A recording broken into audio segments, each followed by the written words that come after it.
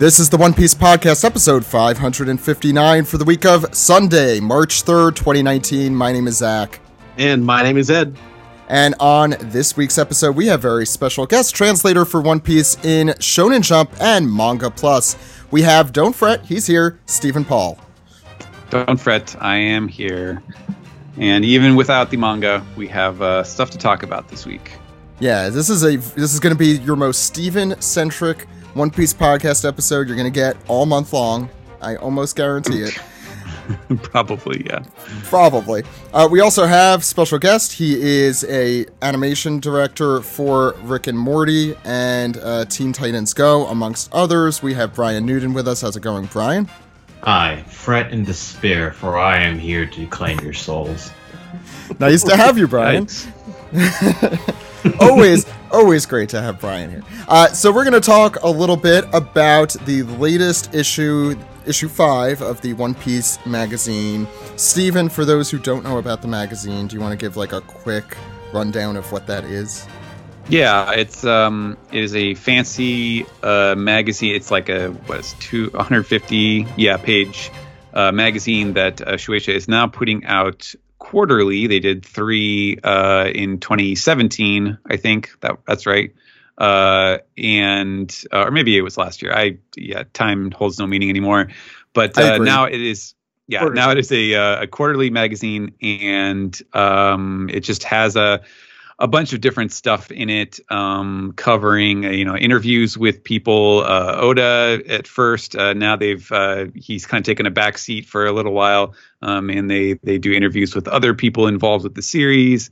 They have like little fashion segments and Sanji's recipes and picture books and essays from people about One Piece and so on and so forth. And you also get some little goodies from Oda, like some design stuff. Last issue, we had his sketches of all of the daughters of Charlotte Linlin, and in this issue, we have all of the sons of Charlotte Linlin. So there's some new information here and there to go over as well.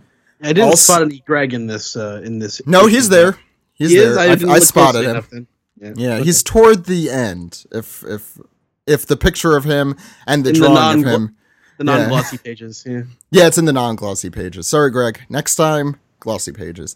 I wish we had this, like, when we started this podcast, Ed, imagine having these magazines to go to. I mean, require assistance to understand what's in them.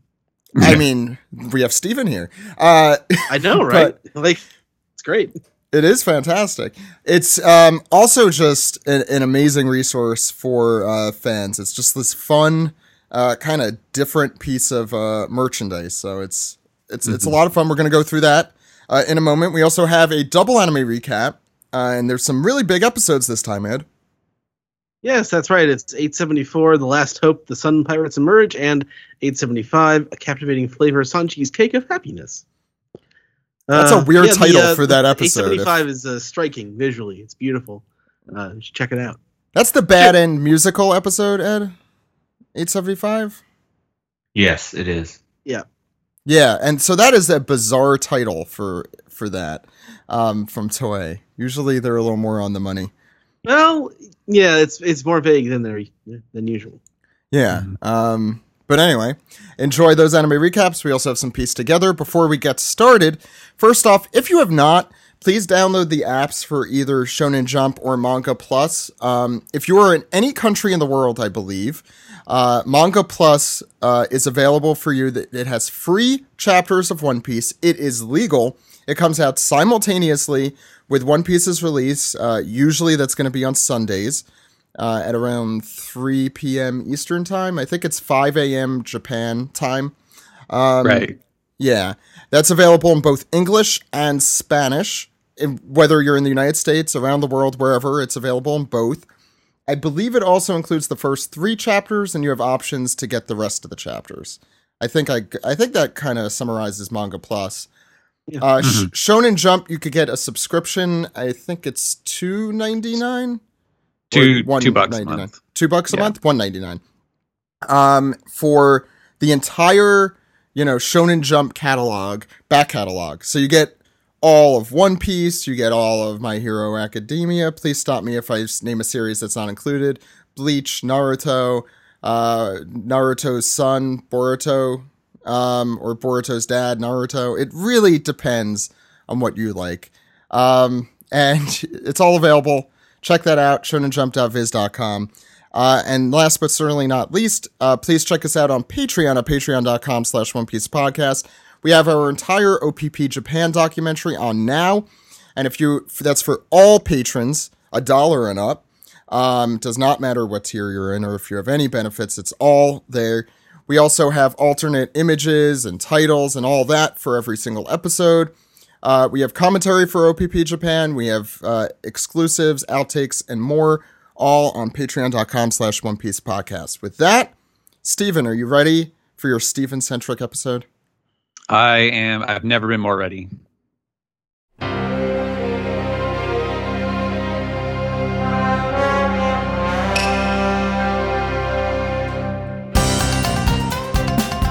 This is our recap of One Piece Magazine Volume 5, which came out for what month? I don't even see it here. That was in January. It was a little while ago.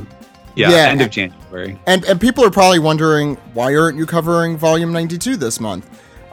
It's because it literally comes out as of this recording, like it just came out tomorrow. In Japan?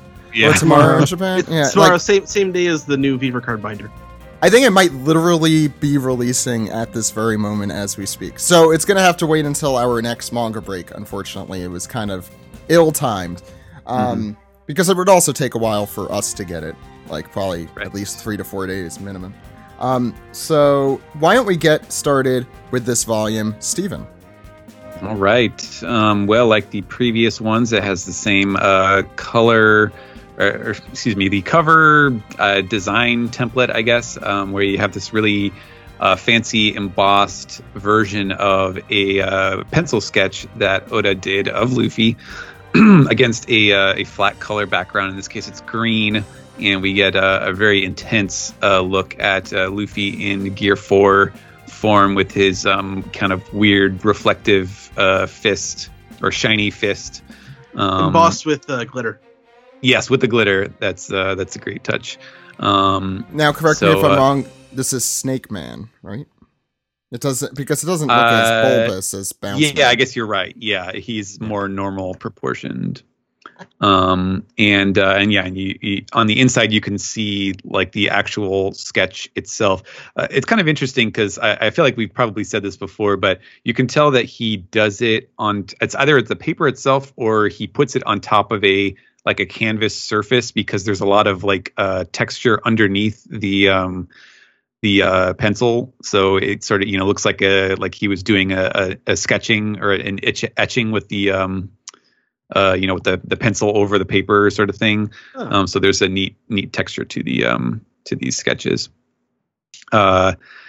And following that, after the table of contents, we have Oda, in lieu of an actual interview with Oda, which he did for the original 3 issues of the magazine. We have his dream, not collaboration, but his dream request, where it's basically the same concept as the chapter covers in between the cover stories, when he just takes reader requests. And this time he does a full fancy color version of it. It almost, looks like a volume cover. And in this case, it is Ace, Sabo, and Luffy as Marines getting worked over by Garp.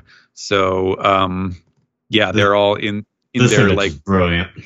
Yeah, they're all dressed in their rank recruits. First week of drill camp. And Garp is looming over them, looking evil. He's got 2 swords and he's got a huge grin on his face.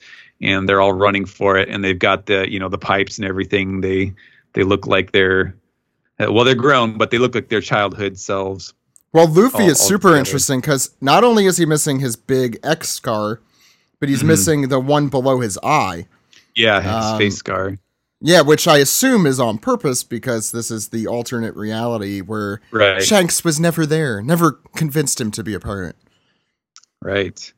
And then on the other side of the page we get the process where you see all of the different stages of him sketching it out and doing it. In this case, I guess it's more of the coloring because it looks like he already did all of the line work from the first step. But you can see how he fleshed this stuff out and worked on the colors. I'm not actually sure. I'm like looking at this and I don't know if I see any spots where it was clear that he like reversed. So I'm still assuming that this is digitally done, but I suppose it could have been. They could have just scanned it after each, set of colors that he did or something like that.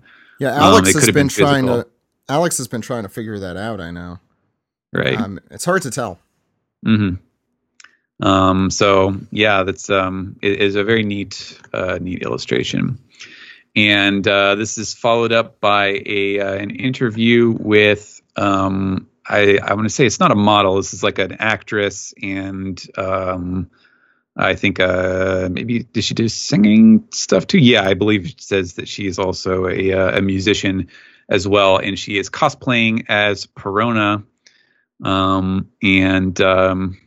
don't know. There's not a whole lot else to it. I'm not familiar with this actress, but they go through her why she chose Perona. She looks very cute, doing a lot of Perona expressions and some other favorite characters of her that she wishes she could have cosplayed or was thinking about. I'd like to see her cosplay Kuma. Well. That'd be great.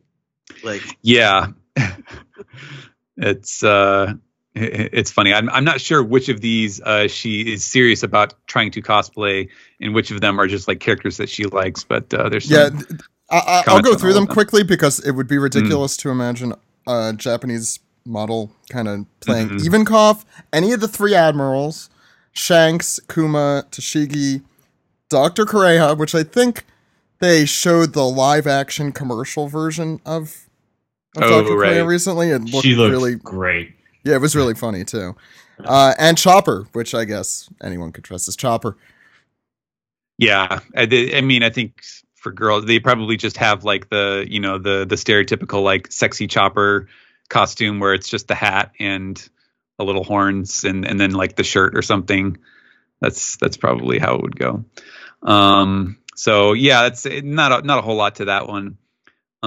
This is followed by an ad for Stampede. This was, I think, some of the first stuff that was released. The Oda's design sketches for the Straw Hats outfits, which we saw recently in color, thanks to the like TV teaser and the stuff that they've been putting out. But this was just his original black and white sketches, because of course this came out a month or so ago.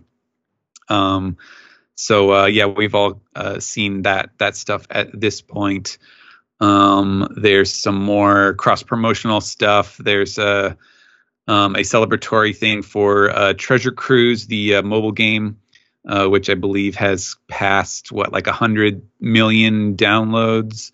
Kind of amazing that it said it started in 2014. To think that it's been going on for that long. A lot of games just kind of come and go because people don't stick with them. But I think they really hit a good formula there, because it's still apparently going strong. Although I stopped playing it pretty quick. I do see stuff for that all over social media, so I think it's still doing really well. Yeah, the people who play it are still very into it. Yeah, playing. Yep, no judgment there. Yeah. And there's another ad for the Tokyo One Piece Tower, which I believe Maddie was just present for Sanji's birthday. She was ecstatic. Yeah. She has bought out, I think, all of the Sanji merchandise there. Yeah. She's making the most of her time. Yeah, I hope she brought lots of money. Ed, if you went, would it just be all the Zoro merchandise? Wait, when is Zoro's birthday? Because we should get you there for Zoro's birthday. Isn't that November? November 11th. Yeah, it's because it's all the ones, because Zorome is like I get it. 11, the 1, dice. Yeah. Well, also the 3 swords, 11 and 1, right? Or is it November 11th, or is it November 1st? Oh, I forget. don't know. I think it's November 11th because of the Yeah. Rolo. Oh, well, that's not as It's fun. the Zotome. It's like Zotome is the word for like rolling ones with the dice. So if you roll 2 ones with 2 dice, that's called Zotome. So 11 and 11. Sorry, I got us off track here. Yeah, no, that's fine. Hey, it's background information. There's also some more World Seeker stuff where they get a little bit more into the gameplay systems. I think it's coming up. It's what is it? Yeah, March 14th is the release date. So they're really bringing out the all the promotional material for it now. I've been hearing very good things about it, so excited. I think it looks really good. I really hope that it's at least passable as a game, because it looks really nice, I think. Yeah. And they had in the last magazine, volume 4, they had some interviews with like people like game directors and like script writers and motion artists and stuff like that. And in this one, they have sort of a round table where they have Bati Jean-Baptiste Hattori, the former editor, and he is sitting with the like the bigwigs from Gambarion, which is the company that develops the game, and like their producers and overall directors, Bandai folks and such. And so they're talking about like the design, like what they wanted to do for the game, that they wanted to make it one map rather than a bunch of different islands like all of the Unlimited Adventure games have been, and how the open world design process works and so on. You see him playing with Rob Lucci, which is pretty cool. Big giant. Yeah. Well, is it because Hattori is on Rob Lucci? Like the yeah. They could have been a nod there. Yeah, it's interesting. I think it's going to be interesting to see just about this game, because as far as I can tell, it is still from what they're showing, Luffy is the only playable character. So it's all designed to be played with Luffy. And so I think they've been really working like how to get as many characters as possible into the game to interact with and do stuff with. So I'm really curious to see how they make that work, how that, they bring as much of the cast of One Piece as possible. Because obviously if you can only play Luffy, that makes a big difference to, all of the fighting games and Pirate Warriors and such. Forgive my ignorance on the video game scene, but what's has there been a North American or worldwide release scheduled? It's a worldwide release. So okay, that's all March 14th. What I was asking. Yep. Okay, cool. So yeah, I have the Japanese one pre-ordered, but I didn't need to get that one. I could have gotten the English one, but I can't. I did because I can.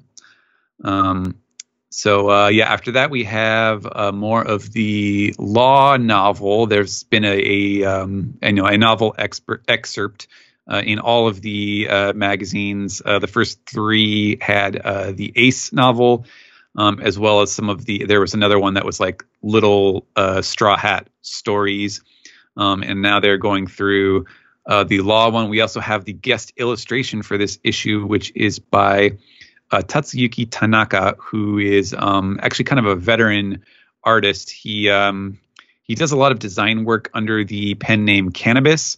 And actually, I was kind of surprised. Yeah, I was surprised when I saw it, because I was like, oh wait, I have one of this guy's art books, which I bought at like Comic-Con years ago, called Cannabis Works. He's pretty cool, very creative. I believe, if I recall correctly, because there was a little like profile somewhere in this issue that this would tell you how long this guy's been around. He was an animator for the Akira movie, so years. Yeah, wow. Going back to the 80s.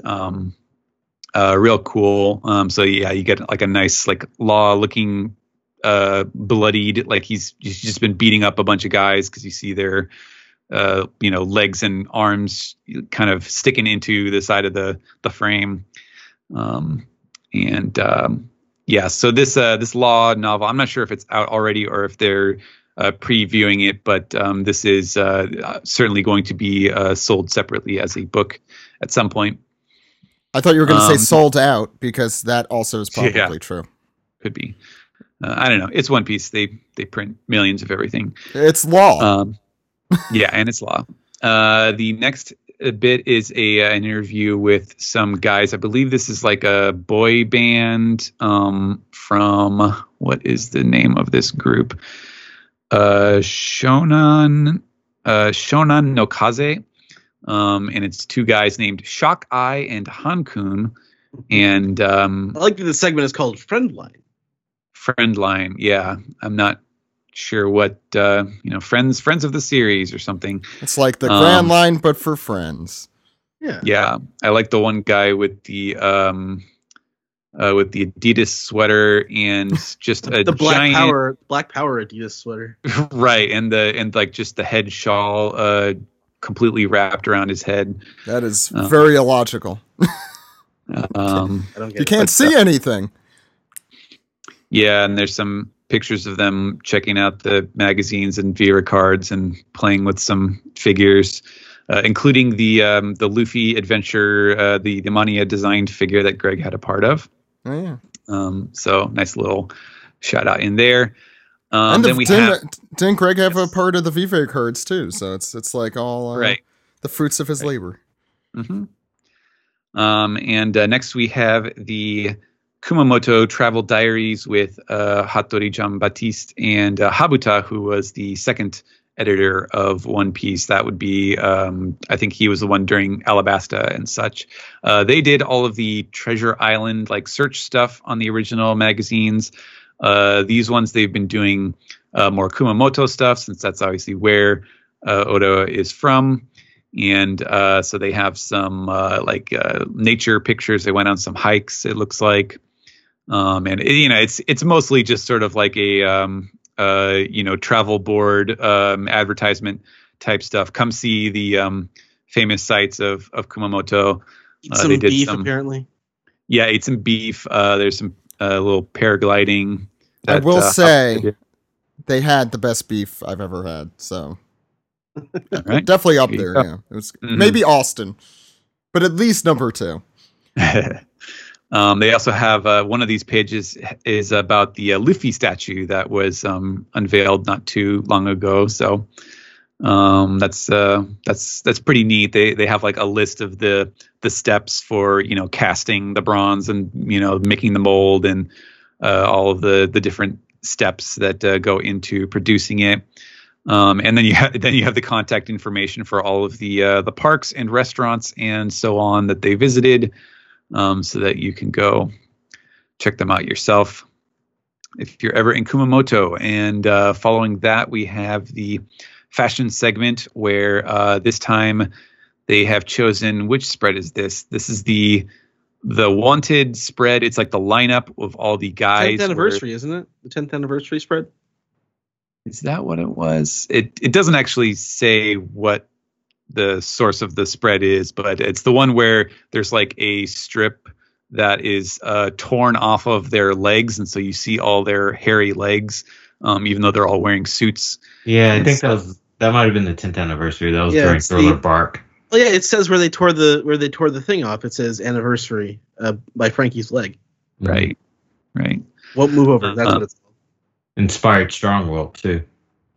Mm-hmm. Yeah, very, very Strongworld-esque. And so you have some ladies modeling some of these suits that they are wearing, which is kind of neat. Following that, let's see, we have Sanji's cooking corner, the Mugiwara kitchen, where, believe it or not, he has made a dish for Zoro, and it's apparently not poisoned. Razor blades. It's a 3-sword style sushi roll.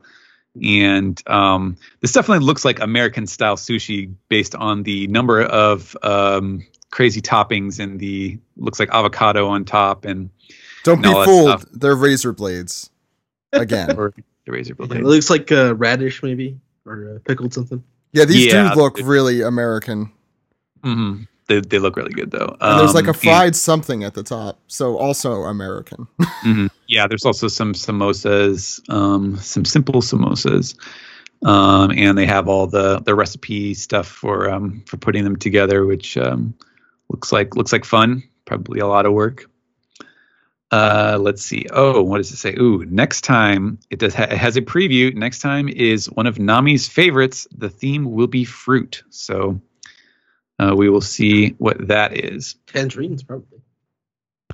I would, dare say that there will probably be some kind of citrus in there. Next is the Beast illustrations, which have been going strong throughout all of these. This time it is the dragon from Punk Hazard, the big ugly looking one, and it has a little cross section with some internal organs and such. The fire bladder. Yeah, that is there. It is. Yep. The dragon's special organ that produces fire. I like that they actually went out of their way to to take panels from the manga where it's Zoro's talking about, oh wow, it's so strong and the skin is so tough, and Luffy's complaining about how the skin is so tough. So they took that and then wrote up some stuff about how hard this must be and so on. Following that, we have some dragon-based background information, which is a really interesting, just sort of collection of various references to dragons and kind of drawing some thematic ties to that. It talks about all of the instances of dragons relating to Wano, how you had Ryuma, the samurai, who was famous for killing a dragon. You have, Kaido the dragon, who is sort of worshipped there, and then Momonosuke as the smile fruit dragon, and sort of trying to suggest is it possible that maybe the smile fruit that he ate was meant to try to copy the fruit that Kaido apparently has. We obviously don't know that for sure, but lots of interesting inferences. The fact that the people are called the Celestial Dragons, and then Dragon, the character. So lots of dragon-related stuff. Sabo's Dragon Claws, and so on. So lots of good stuff to ponder there. Did they mention Appies? No, strangely enough, they did not mention Appies. Oh, what a shame! Bizarre, just a missed opportunity. Yeah, but if only Oda had drawn it in the manga, then we would have had some stuff to go on. He didn't. I love this next part. It's like highlights for One Piece. I love this too. Next we get the little the kids game section that you get with the placemats at the Denny's. Imagine if they had One Piece placemats at Denny's. I would maybe go to a Denny's. It's it's really adorable stuff. They got lots of little spot the differences. They have a Where's Waldo, except it's Where's Crocodile and Vivi, I think. And they have all these characters from Alabasta in the illustration. I found Pantaman. Yeah, It's there. Kung Fu Dugong. The Unluckies are there. Tashigi is there. Everybody's there. Oh, there's a bunch of Kung Fu Dugongs. They're everywhere. Oh, there's 15 of them. I see. There's a treasure map, sort of count the spaces type game for the map of Skypiea. There is there's a pattern based thing, figure out the punching pattern from Foxy's giant punching tank, the Gorilla Puncher 13. I like the Eneru with the sleepy eyes in the previous page. Yes. I like the derpy looking Foxy too. They have it's a nice he spread out the artist really spread out the arcs as far as what it's covering, so you see a lot of different characters in this very adorable art style. Some Water 7 stuff. There's a fit together the or figure out which pieces are extra. Yeah, so there's all these little cutout pieces of the Sunny. You have to figure out which ones actually are not necessary because they're getting doubled up. So that's interesting. There's a Tower of Law CP9 at NES Lobby. Game looks like Chutes and Ladders. If you wanna go through extra times, you could recreate the filler in those episodes. Mm-hmm. Yeah, lots of characters there, and lastly some Thriller Bark zombies, and there's like a game figuring out which is the right number because they each have different numbers, and so there's like there's a connection, like a numerical connection between the various zombies. Is it the same how it is in the manga where like the higher numbers were like the general zombies and the certain numbers, I forget which, were the wild and soldier zombies? Is that how the game is broken up? No, it's just more random like zombies. It's like it's like you find the zombie where both of the numbers to the left and right are smaller than the actual number on the zombie itself, and so I on. see. Well, you see, math. didn't the tree one end up joining the crew? I seem to remember that. So shouldn't his number be number 10? Yeah. Kuma in that picture from the next picture from Shaw Buddy, smiling is the creepiest thing I've ever seen. Yeah. Kuma should not smile. It's off. It recreated the vacation scene on Shabandi with Kuma. Look how Robin looks freaked out there. Yeah. She looks When you like, called it a she looks like Tina, or not Tina, yeah. Linda Belcher. Yeah, that's it. She does. Oh my god. When you called it the vacation scene, I'm like, were they like sitting on like on a beach at some point during that arc that I forgot? I'm like, oh, right, I remember. That might have been the filler. That was before Shaw Buddy. Yeah, right before it.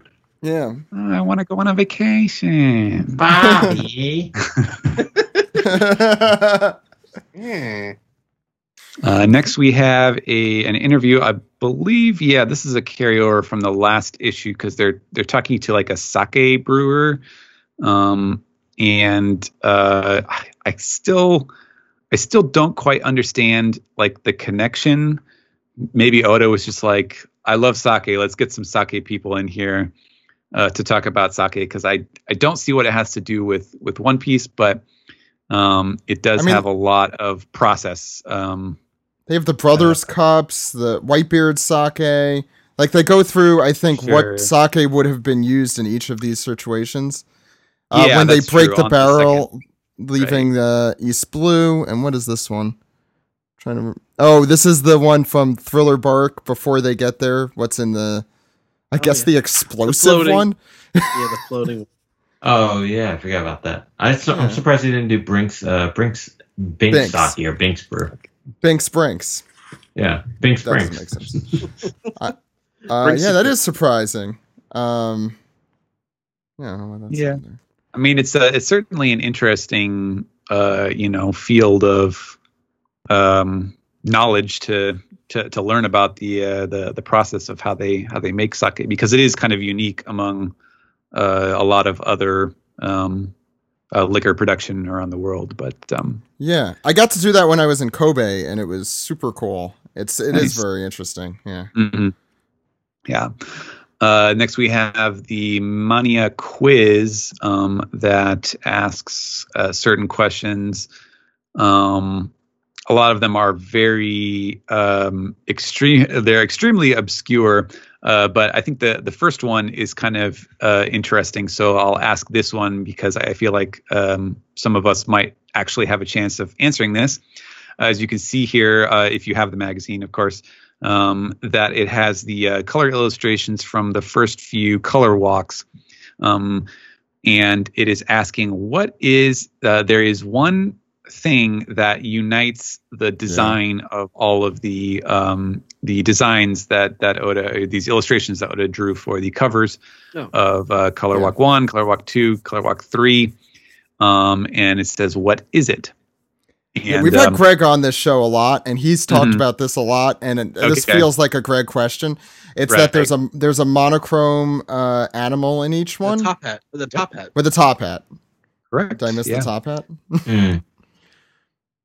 I'm trying to yeah, find the and- one in Lion because it's very cluttered and it's a small picture. It's a frog. It's off to the right. It's the next frog, to yeah. It's Oh, that's always the in frog. the bottom. I'm also colorblind, so for me, sometimes, but no, for serious, like let's say the worm in the first one, like that bow tie might be red for as far as I know. I mean, I guess it isn't, but It is. yeah, but like for me, I'm not 100% sure that it's not. So I have to take I have to take Greg's word for it Mhm. and everyone else's. Anyway, go ahead, Stephen. All right. And next we have the arts and crafts section where there is actually, heavy paper stock for these next couple pages that are scored because you can make a little paper craft chopper, which is quite adorable. I have not popped it out of the paper, but it's very well labeled for which parts you break and which parts you fold, and there's a couple pages of instructions to put it together. So a neat little bonus there. Following that, we have the Super SBS, which is where you kind of get into the some of the expanded versions of the bonus materials from the volumes and such. And in this case, it's like your cosplay pictures. The theme here was Usopp, and so some of them are like serious cosplay. Some of them are of cats dressed up as Usopp. Look at his little knit earphones. Yeah, that one's amazing. I can't imagine how they got this cat to pose with all of this stuff on it. Yeah, Stephen, you're our local cat expert. Right. I don't know. I think Brian is the. I was gonna say Brian. Yeah, Brian Brian. probably too. Do you think you could get your cat to wear felt headphones for more than a second? I tried to get them to wear a little Santa hats, and it didn't work out so well. And now she's on my lap. Yeah, you pretty much you put it on and you have your phone in the other hand so that you can take a picture in the 2 seconds before they tear it off. Yeah, and it helps to have a partner too. It's just like, all right, you set them up with the phone while you cat wrangle. Right. I realize as a dog person, I'm way outnumbered on this podcast because Steve also had cats. Who else? Jill has cats. Jill. Alex does. Alex doesn't now, but I think he grew up with them. Is that right? His parents do, yeah. Okay, that's how it is. Yeah. Anyway. We have the editors answering questions, which is always entertaining, where they just pose like, what's this, what would you do in this situation? Or, what do you want to do when One Piece ends, or, blah, blah, blah. And they get a couple of the editors to answer. The one that I found was pretty funny was the question that was like, what is a memorable bit of correspondence you got from Oda on, like, say, Line, which is their, super popular messaging app, that was not related to work. So it's not, like, what did you, how is this chapter looking? It's just something random. And the current, some of them are like, just kind of random things, or like Bati says that, like he said he sent Oda some message, not specifically about the chapter, but just about something else related to some promotional thing, and he thought it was like really. He said this one was really good this week, and it was like, oh my god, I'm so happy, like that's great, and it came within like 2 minutes. So it reminded him of what Oda's personality was like. And his current editor says the thing that I remember most was the time when he was really excited because he hatched a Snorlax from an egg in Pokemon Go. So yep. That's our Oda. That's our Oda. And they have some like sort of Mad Lib style thing where they tell people or caption this, like they take a scene from the manga and they say, put your caption into this text bubble. And that's so, what's going on here. I was trying to figure it out. That's what all of these are. All different fonts. That's what they. Yeah.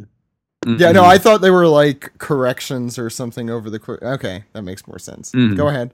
Yeah. And let's see. There's some other little stuff. Let's see. There's we're getting into the kind of the more the thick of the second half of the magazine is usually once you get past all the glossy pages, that's where they put a lot of like the essays and the writing stuff. They have a really nice piece here from the author of the Strong Words books, which is the guy who picks out like the famous lines or the really important lines in the series, and writes stuff about how inspiring this is, or how powerful a statement this is. And so he has a lot of stuff about the power of a lot of these really famous lines of One Piece and so on. So it's really cool. They have a lot of he picked out a lot of panels from throughout the series of instrumental moments and such. Not expecting to see John Giant there. Right, that was the one before Marineford, where if you want to escape, go now. This is your chance, sort of thing. That was his statement. Next, this is a really cool thing. I was really happy to see this. They have a special Rakugo corner, and specifically, it has a lot of information about kind of like the background of Rakugo, and you can see this little hierarchy here where they have picked out various marine characters, like Kobe when he was basically a Swabi, and going up to Django at a higher rank, and then Smoker and Akainu at the top. But what this is like the various sort of levels of being a Rakugo performer. And you may recall from going through the Wano arc and some of Kaido's men in their ranks that the top rank is Shin-uchi, which means headliner. And that is where, that's where Oda got the idea for the headliner rank. Sure enough, that's that is the one at the very top. There's he says there's about 200 of them currently in the the official Rakugo like federation or group, or however it is that they're aligned. But also they have a bunch of examples of references to Rakugo stories in One Piece, and where a lot of these things came from, including like the very first time that we see Kinemon when he's just a set of legs and a severed head. Those images came from or from two different Rakugo stories. There's the one called the Head Lantern and the like the sliced torso. And obviously they're not explicitly the same as what happens in the story of One Piece, but the imagery is there, and Oda clearly took that and said, like, how can I use this?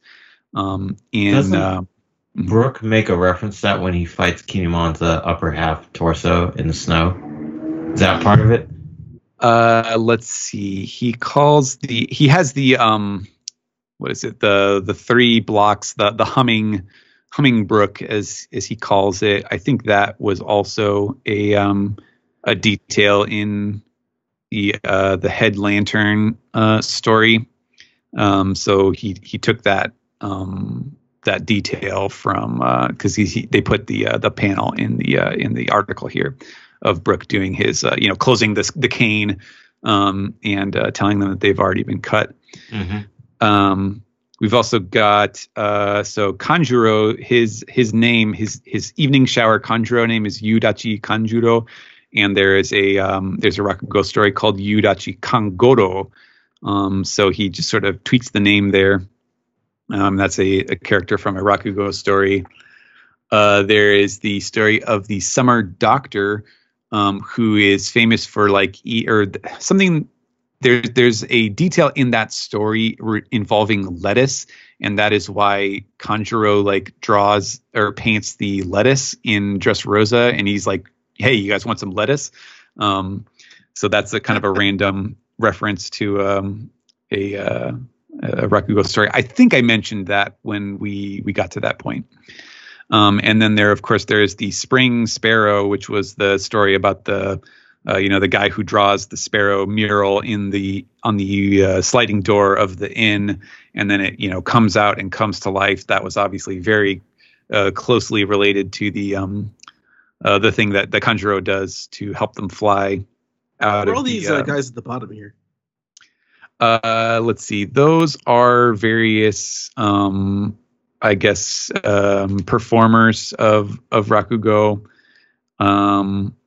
Okay, those are 4 who are famous for performing the Spring Sparrow, the Nuke Suzume story. So I guess they each have their own little take on it or something. So yeah, there's a lot of neat stuff there that probably passed by a lot of people. Some of these passed by me too, although some of them I did discover as a part of trying to translate them. Let's see, we have some more. Viva Card ads and some of the side magazines. There's some gag manga stuff from the one of the spin-off artists about the guy who looks like Kobe. There's some more essays about the psychology of the Straw Hats and the ways that One Piece can help you, can provide a healthy, positive outlook on life and so on. And now, okay, here we go. Now we're getting to the good stuff. I like that though. That's a fun concept. Yeah. Now we get into some of the design sketches stuff. We have Oda's pencil storyboards for a chapter of Wano.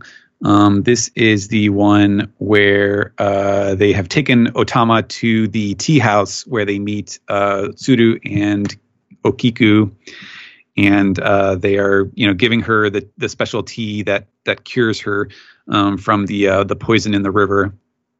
And so you get to see some sketches of Okiku and Otsuru and stuff. It's kind of neat.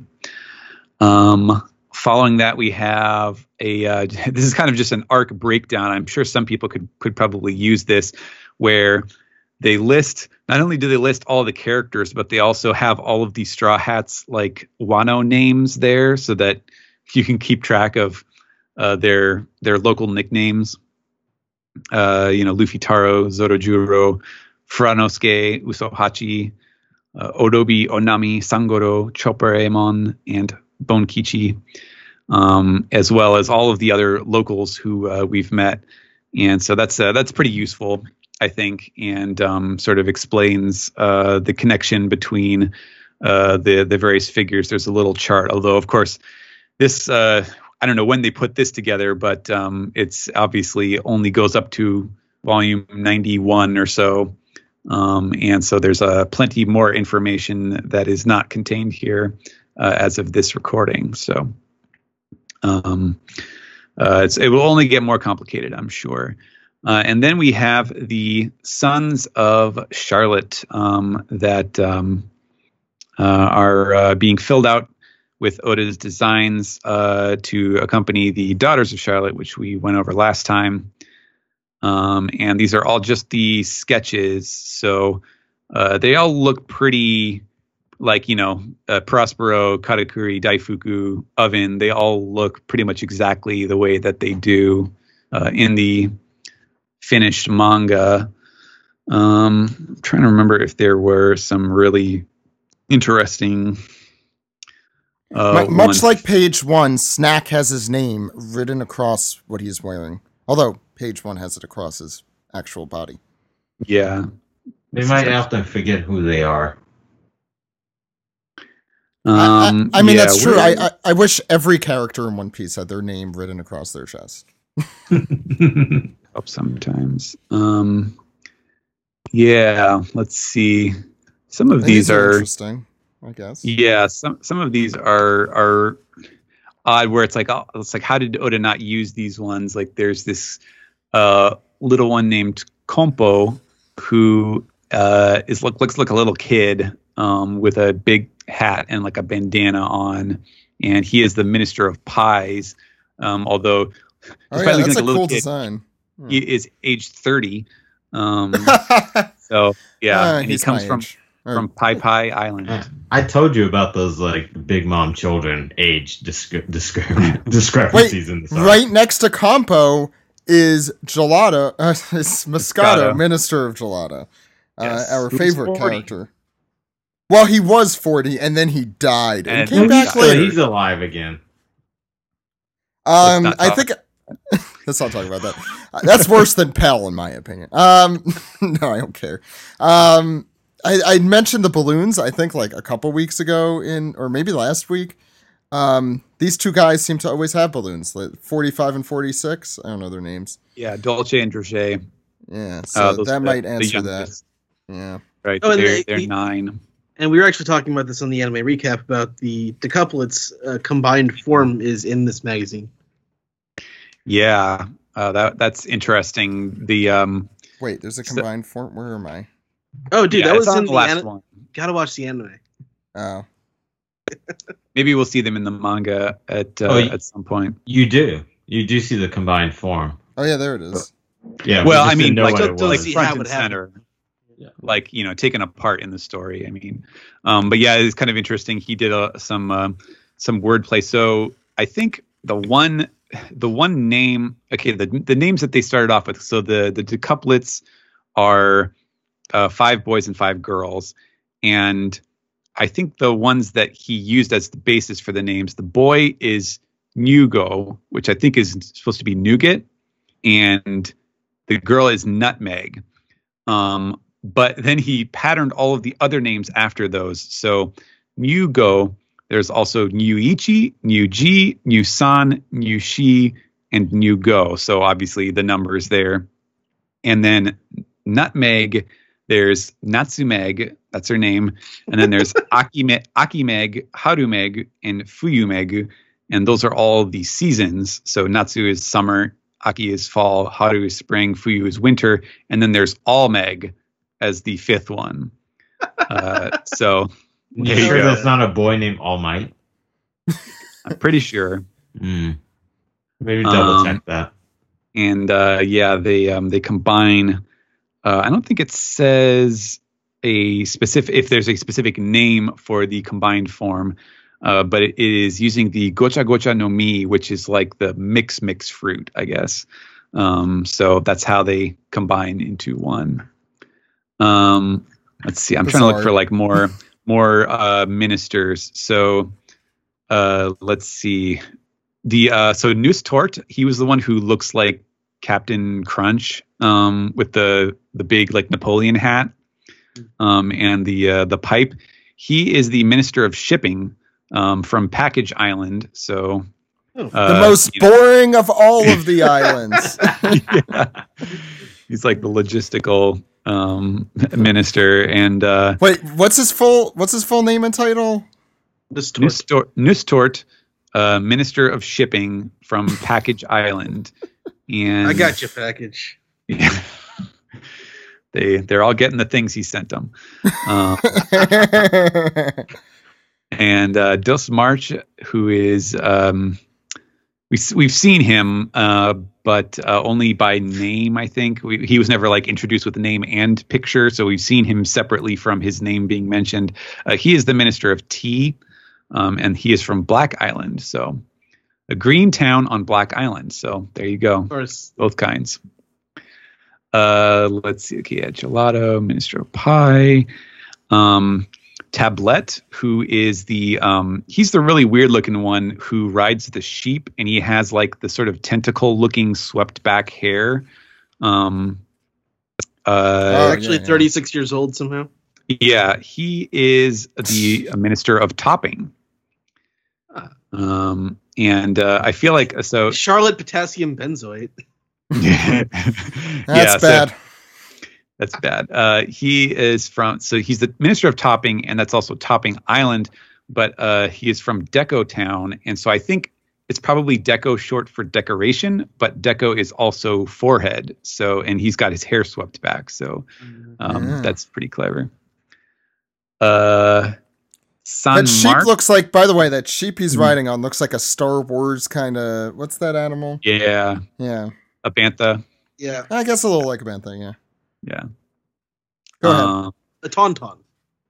No. Well, yeah. The tauntauns are the white ones, but the shape is more like the bantha. It's like the huge round I'm looking ones. this up to make sure I'm right. Yeah. Go ahead. Yeah, bantha. It looks exactly like a bantha. Oh my god, like to T. Yeah. Okay, go ahead. San Mark, who is from Flavor Island. He is the Minister of Essence. Not sure. Charlotte Guy Fieri. Minister of Flavortown. Either that or he is a magazine editor for that's what I was thinking. Women, yeah. Let's see, what else do we have? We have Snack was the Minister of Frying. I don't know if we had learned that before. There's Conten, who is he's the Minister of Conten. That's like a jelly it's a Japanese or an Asian style of jelly, like using the what kind of root, like a special, very starchy root. Who is number 31? Number 31 is Mobile, and he is the Minister of Tasting. Yeah, he looks like the Minister of Tasting. He looks like the most pretentious of all of them. He's dressed up like Klaus Nomi from the what was it, season 2 of Venture Brothers. He's also one of Big Mom's long-armed children. Oh yeah, he is. Oh yeah, I remember his design. Nice. Oh, look at me! I am the Minister of Tasting. Oh, he's the guy from Ratatouille. What was the food critic's name? Yeah, God, I can't remember the character's name, but he only what was it? If he doesn't like it, he doesn't swallow. Some of these character designs, 31, 33 is really cool. There's like a lot of these I am very upset we did not see more of. 33 has been in the anime a lot the last 2-3 weeks. Yeah, that's Raisin. Yeah, Raisin. Well, there's the difference between the anime and the manga. I mean, I don't think he was in the manga all that much. I remember Raisin now that you mention him, but yeah. We didn't get enough Brownie either. Yeah. Well, he did a heck of a job. Yeah. I'm sorry. Thank you. I'll see myself out. We've got Kato. He is the Pumpkin Man, and he is the Minister of Seeds. I always like that design. Very cool. Skellington. Shaboost, I'm not sure. That's probably some French word. Is the Minister of Mix. I hope that's like Chex Mix. That would be great. We have Mascarpone. I did not realize this is the Minister of Cutlery. And he's from Cutlery Island. Yeah. I have to go back and look at Mascarpone and see if she was like the same thing or not. She had a fork in her hand. I don't know. Yeah, I think that is the last of the ministers because all the other ones are youngins. The decuplets are all like 18, and Anglais, the little kid who rides the caterpillar, doesn't want to brush his teeth. He is 14, so he's definitely in that rebellious streak. Come on, Anglais, whatever, Anglais, wasn't it something? Anglais. And then some of the other little kids, but no more details on them. I think Oda had a very fun time designing these guys. Yeah. There's a page. I'm assuming this must have been like inspired by all of the Viver Card information coming out, but there's like a little comparison of sizes between the different races of One Piece. And so they have like the silhouettes, starting from Manchuri at 20 centimeters, which is probably like 8 inches or so. And and then going from Luffy to Gin to Shanks to Hachi, Crocodile, Jinbei. I think by the time you get to Jinbei, that's probably about 10 feet tall. Blackbeard. Yeah, Blackbeard is taller than that. Magellan is almost 5 meters tall, so that's like 15, 16 feet. Basco Shot at 573 centimeters, and then the giant races, you have Dory, who is 22.6 meters. Little Oars Jr. is 38 meters, and then San Juan Wolf, who of course is infamously able to grow and shrink to an extent. At his largest, he is 180 meters tall, so he's almost a fifth of a way to a kilometer tall. It's 590 feet. Yeah. Yeah, I hope he maintains the largest thing in the series. Yeah. He's pretty huge. Maybe, yeah, we'd have to find out what Zunisha is as far as size, but yeah, that's true. Watasumi as well. He's super big. So guys, I Googled what is 590 feet, like what notable thing? The world's largest yacht was 590 feet as of 2013. Okay. So, I don't care. But that's about that. Mm-hmm. So San Juan Wolf finally has his own boat. Go ahead. Yeah. Then we have, let's see, they have the answers to the trivia. And then after this, they have a special interview between two guys. There's Kenji Kamiki, and there's some guy I've never heard of before, Greg Wana. I wonder who that could be. I don't know. No idea. Greg Warner, I'm sure. That's probably like the least favorite thing you could ever call Greg. Greg Warner, our very own Greg. So from now on, we will be introducing him as that. His big polo shirt. I'm kidding. Yeah. And they have these are obviously the two most famous or visible of the One Piece mania that Shueisha and Toei and so on have worked with, and so they just have like a really cool, sort of fan to fan, like just like what are the things that you love about One Piece, or what are the things that strike you about One Piece, and like the rereadability.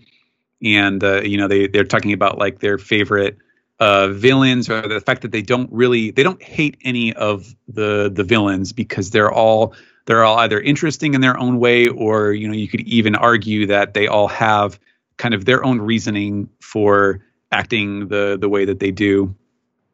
Greg says that his eternal favorite villain is always going to be Arlong, how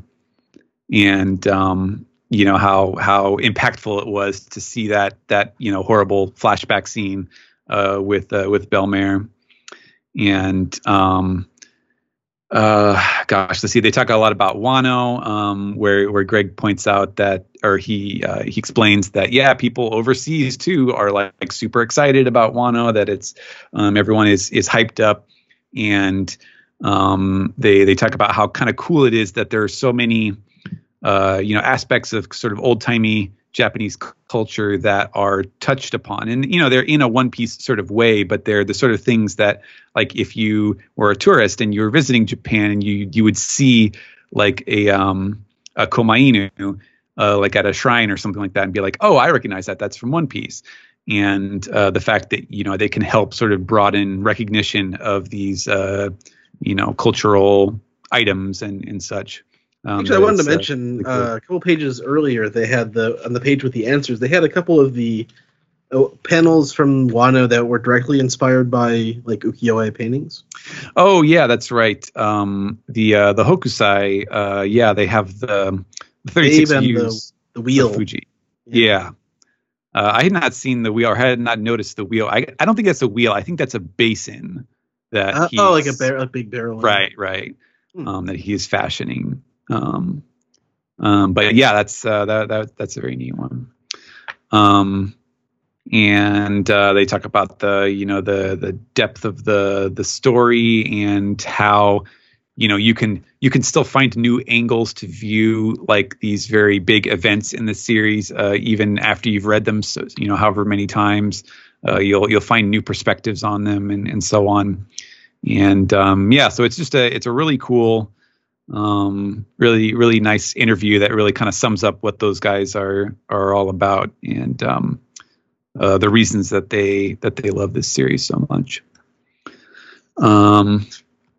Next we have some One Piece fortunes where, depending on your birth year and month, you get put into one of 10 categories corresponding to a character. Which one was I? I was under Usopp's category. And then it just has some, the usual sort of astrology, nonsensical stuff. Your Chopper? Yeah. Okay. Well, your lucky item is a black hat, and your lucky food is beans. Wow, so, that is okay. That explains my lack of luck. Do me. Well, you have to do it in the. Oh yeah, you don't have the. Yes, you have to tell everyone your birth year and month on the air. June 15th, 1982. Wow. Okay, now we could steal all his information. Yeah, sure, right. And my social security is. Yeah. Let's see. Steal my debt and pay it for me. He's number one. Okay. Oh, Brian's under Zoro. Yes. Your lucky item is photographs, and your lucky food is that cookie? I think that's I think this is plums, maybe. Ed is Jinbei. All right. Yeah. Nice. Jinbei is, where is Jinbei? All right, your lucky item is jewels. And your lucky food is peaches or plums. Mine, let's see, what is mine? I'm Usopp. Yeah. My lucky item is a brown bag. I don't think they're talking about a paper bag, but hey. Like a brown bag special, you gotta bring the straight. Looks like a purse or a merce. Yeah, and my lucky food is corn. So cool. True American. Oh yeah. That's right. That is it. And then of course at the back they have the bounty poster, which in this issue is Zoro's. We were talking before we recorded that I don't think me or Zach have taken out any of our wanted posters, or otherwise defaced any of these precious magazines. So I did take it out to look at it, but yeah. So the next one comes out on June 24th. It looks like. No, that's May 24th. May 20th. I could read things. Yeah, because June 24th it would be summer already. Oh yeah. I forgot they're seasonal. Mm-hmm. That makes sense. And this is actually the last of the Admiral's colors that we know of, so we'll see what color next one is. And do you think we're going to stick with Luffy on the front of all these? I guess so. Probably, yeah. It's like the Oprah magazine. Yeah, exactly. You put some other Joker on the cover. Yeah. Okay, so that's going to do it. Why don't we move into the next segment? Thank you so much for doing that, Stephen. That was fun. Yeah.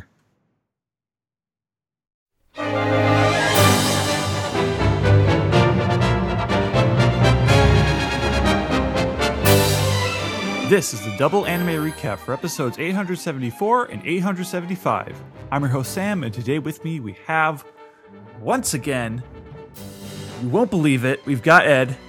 Hey. Yes, I'm here. And joining us also today, we have Rick and Morty's Brian Newton. I totally believe that. And also we have our good friend Jill, Minister of Chill. Hello, everyone. Don't believe the news. I am here. Yeah, you're gonna have to get a new nickname. The anime at Whole Cake Island it's finally almost over. I know. God, we're all gonna have Wano nicknames. Oh, I guess that's true. I was trying to start that earlier. Yes. I've got Sam Taro on lock.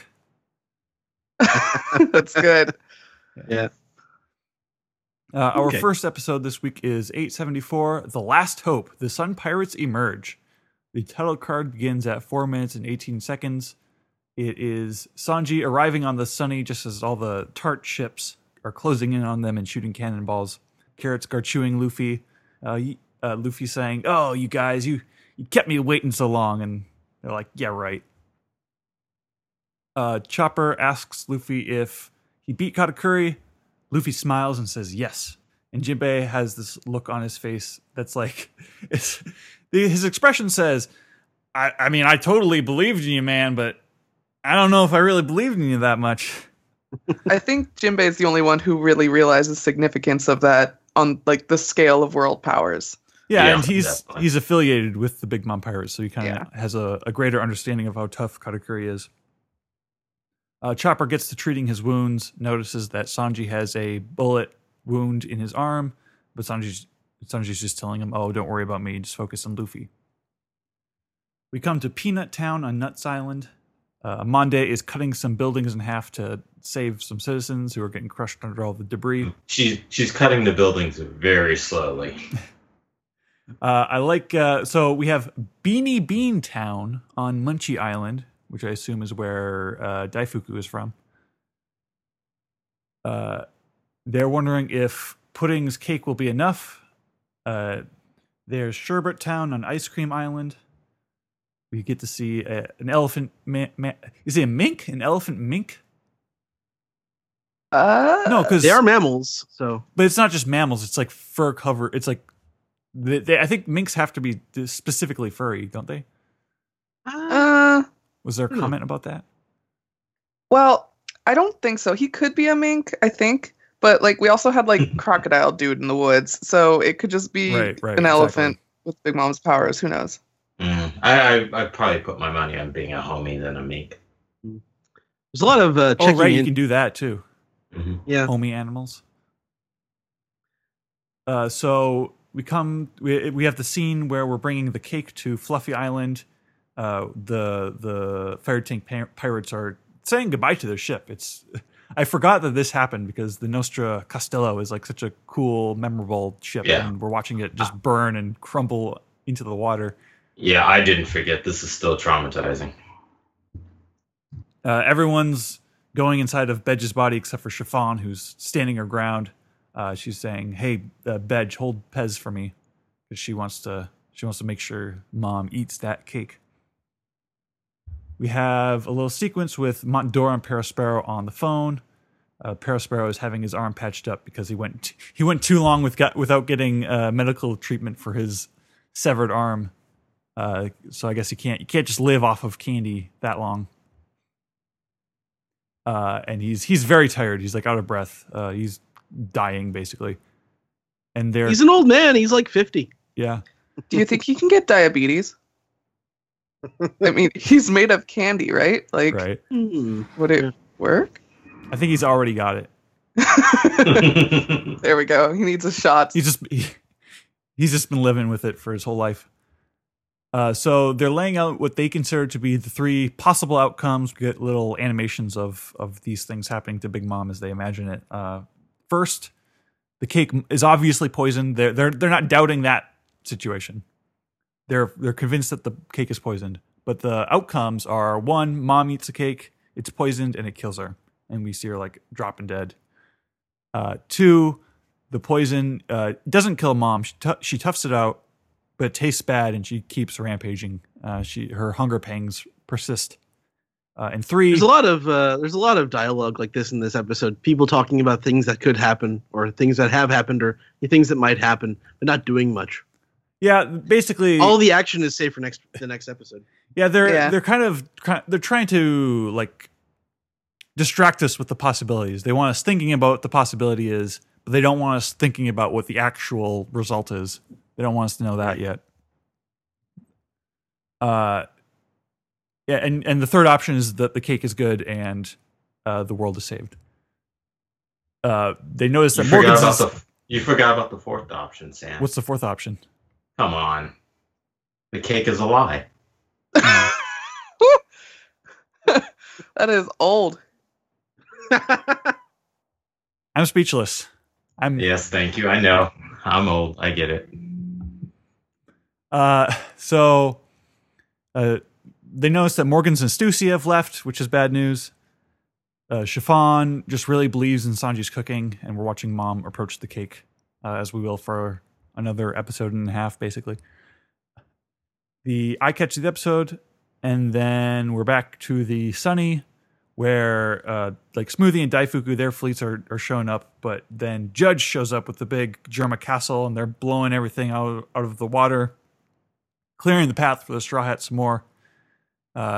He doesn't want to talk to Sanji, though. This isn't like a final goodbye between father and son. This is Judge being like a jerk and being like, "Hey, Luffy, Straw Hat, what the fuck? This guy sucks." Yeah, he's berating Luffy, asking him like, "What's so great about my failure of a son? His skin doesn't work as a shield. He cooks because he has no royal pride. He's got a soft mind and does things for other people." And we got this like really, really good dramatic music playing. Judge is waiting for his answer. Luffy takes a deep breath. All right, see ya. Thanks. And then they just sail off. One of the greatest moments in this arc. So good. It's like, oh man, I'm surprised. Why did he just start listing off all your good qualities? Aww. Says Luffy. And Chopper and Carrot they're like, yeah, what? They agree with Luffy, and Jinbei is just laughing. I love Jinbei laughing. Oh, you guys are so great. It's such an incredible moment because when you compare it to the send-off that Luffy has, and I should say Zeph has with Sanji during the Barati Act, it's just like a polar opposite, but then Luffy's reaction is totally the same. Just like, okay, bye, see ya. So the fleet is, they're getting more powerful. Daifuku's Genie Weenie shows up and starts attacking Carrot, but Sanji's like jumping in and kicking his spear thing away. Things are looking dire, but then a giant face starts to emerge from the water, and we hear a booming, high-pitched, squeaky voice. "Those who trouble boss, I won't forgive!" And Wadatsumi emerges from the water and starts wrecking everything. Chopper remembers Wadatsumi from Hodi's crew, which I thought was interesting. Like, he only thinks of Wadatsumi as an enemy still. Well, I mean, like, you gonna forget that? Like, of any of Hodi's crew, well, I mean, think Wadatsumi would be the one you remember the most. We've seen a lot of like Jinbei and the Sun Pirates interacting with Wadatsumi. Like, the audience is already used to Wadatsumi being a good guy now. Yeah, but Chopper and the others have had no interaction with Wadatsumi. Right, but that's a thing you can forget and take for granted, I think. Mm-hmm. So Jinbei's shocked. He jumps in the water, just like, is this what I think it is? And the shadows kind of like move across his crew, revealing Praline, revealing Aladdin. Let us be your subordinates one last time, Boss Jinbei. And they're like correcting themselves, like, we're not supposed to call you boss anymore. But Jinbei is shocked and amazed. To be continued. Episode 875, A Captivating Flavor, Sanji's Cake of Happiness. The title card begins at 3 minutes and 15 seconds. There's like basically no recap in this episode. Although the title card spoils the flag thing, where we see the flag in the water, and like it's like the complete flag, and then it fades into the tattered flag. It doesn't really take anything away from it for me. If anything, it was the last episode that was it was sort of over. It was full of a lot of air. Last episode. This episode has all the action. I thought the first episode overall was more evenly paced than this one, but this one, like, the highs are so high. Right. So we see Mom's. She's close to the cake now. Her hair drops. The fire fades, and Prometheus turns back into like a regular, cute cartoon son. Capone is trying to get Chiffon to run, but she's not budging, and he has to pick her up and just run off. The Big Mom Pirate. This is where I got kind of annoyed, where the Montdora and Perospero and all of them, they're just repeating everything they said last week about like what they think is going to happen. Yeah, definitely. Yeah, I guess that didn't really bother me because I was watching. I didn't rewatch the last week's episode right before watching this one, so I guess I'd kind of forgotten it. So Mom's like reaching for the cake. There's a lot of like her hand seeping into the frosting of the cake and stuff in her face. Lots of good Foley work. Chiffon's inner monologuing, the man who baked this cake is a true chef. And we get this little flashback to Sanji. He's like adding extra steps to the recipe. He's like smiling, thinking about how happy Big Mom is going to be with the cake. And everyone's like shocked by this. Like, what? She's the enemy. How could you care about her enjoyment at this point? But he's a cook. He just loves cooking. So Big Mom's taking a good bite of the cake, and she screams and she falls back, and we're kind of meant to wonder for a second, like, what happened? Did she just die? Like, was it so delicious it killed her? But then she's like looking up at the sky. Angelic choir comes in, which I thought was a nice touch. The beams of light. Yeah, I love this. I love this whole scene. It's been a long time since we've heard this song, right? Because it's one of the like classic One Piece themes. Yeah. That Angelic choir theme. Yeah. When I feel like there was probably like a Drum Island episode it was used in. But anyway, sounds right. We got Big Mom's big sparkly shoujo smile. It's so delicious I could die, but she's not going to die. She's invincible. So Big Mom starts singing. The thing that I was a little disappointed by, I was hoping that this would be like an entirely new song. It's basically just the melody is more or less the same as when we were first introduced to Big Mom. Mm-hmm. Yeah. I'm not disappointed by that. I expect it to be kind of carry on the same melody as it's like a through arc of a conclusion, or like if you're watching an opera or play. Yeah, it makes sense. Although I just I don't know. I've been waiting for one of these Whole Cake Island songs to be like Bink Sake level of like, you have to watch the anime version of this. Well, her first song was like that. Yeah. I don't think of it on that level. All right. Okay. So Big Mom, she's singing. She's like back to her regular size. She got the calories back. Perospero is gleefully announcing to the country that everyone is saved. We're cutting back and forth to the different islands. They're celebrating. Pudding did it. And I like how the music kind of has to stop and goes quiet, and we fade to Pudding in the alleyway, hugging her legs like, no, it wasn't me. It was someone else who's amazing. It was very sweet. We got some of the Sun Pirates. Jinbei and the Sun Pirates are talking. Jinbei's asking why they didn't just escape.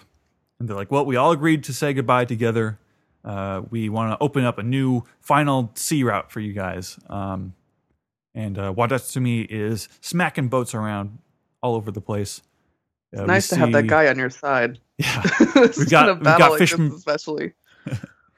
We've got fishermen pirates like boarding this is a proper like pirate fleet battle. Like people are jumping back and forth on different ships and getting into sword fights, and the path is opened. It feels very like kind of Moses-like, although the water is not actually parting. It's just the ships. Instead of water parting, it's just a bunch of like trashed up pirate ships.